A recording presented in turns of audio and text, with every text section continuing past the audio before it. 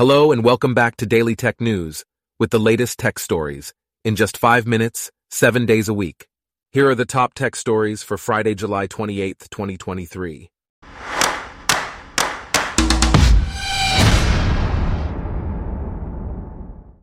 Today's episode is brought to you by Blogcast, your personalized audio feed, available on iPhone and Android.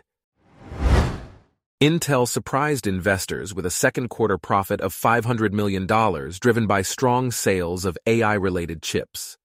The company's revenues of $12.9 billion exceeded expectations, with the client computing group reporting Q2 revenues of $6.78 billion. Intel is also on track to achieve $3 billion in cost savings in 2023 and is preparing to launch its Meteor Lake PRQ in the third quarter.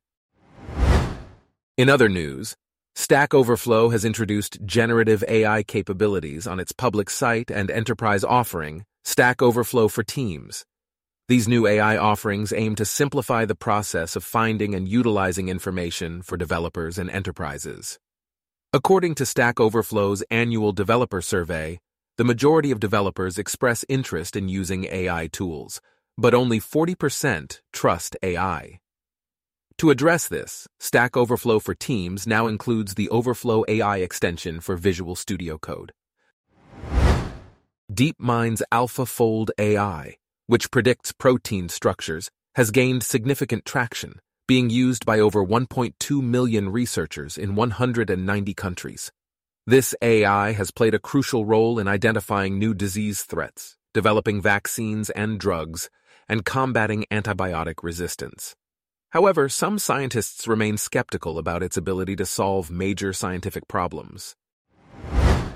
Meanwhile, Ford's second quarter earnings show a 12% increase in revenue compared to the same period last year, driven by strong sales of gas-powered trucks, SUVs, and commercial vans. As a result, the automaker has raised its full-year guidance for adjusted earnings to between $11 billion and $12 billion. Ford also expects its electric vehicle business to reach a 600,000 run rate in 2024. In a move to enhance user trust, Reddit is testing a new official badge for select profiles to verify authenticity. Additionally, the company is rolling out accessibility features on its apps to ensure compatibility with screen readers. These actions come after protests against Reddit's API changes, which led to the shutdown of apps with good accessibility features. The European Commission has launched a formal investigation into allegations that Microsoft unfairly bundles its Teams video conferencing app with its Office software.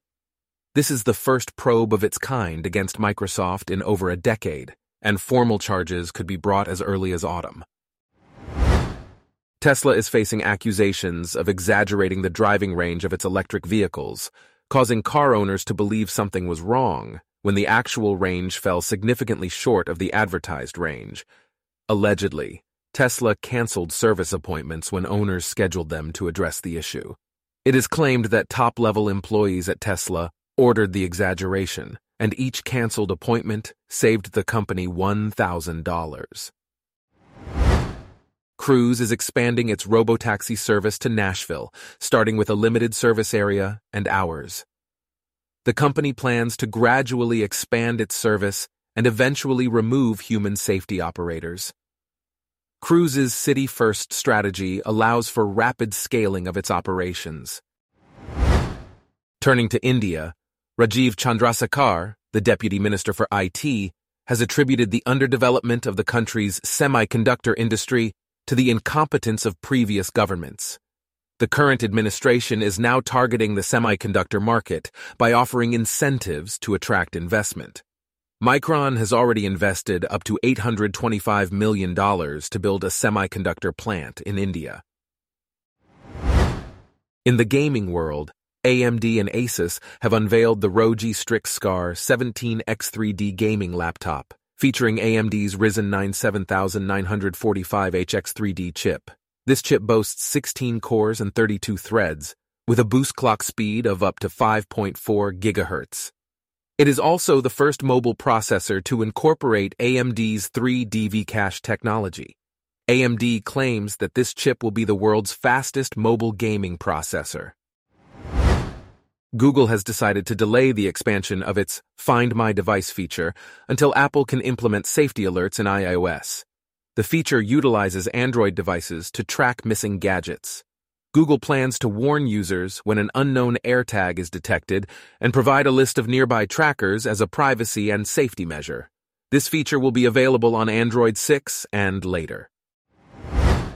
Lastly, pet telehealth company Airvet has secured $18.2 million in Series B funding to meet the growing demand for telehealth services in the pet industry. The company aims to support over 41,000 veterinarians entering the industry over the next decade. Airvet has already established partnerships with employers such as Adobe and Ceridian, offering pet health care as an employee benefit. Our top tech stories for today are brought to you by Blogcast, your personalized audio feed. Download the free Blogcast app on your iPhone or Android today. If you enjoyed this, please consider listening to our other podcasts: Daily Business News, Daily Science News, Daily Lifestyle News, and Daily World News. Thanks for listening. Blogcast.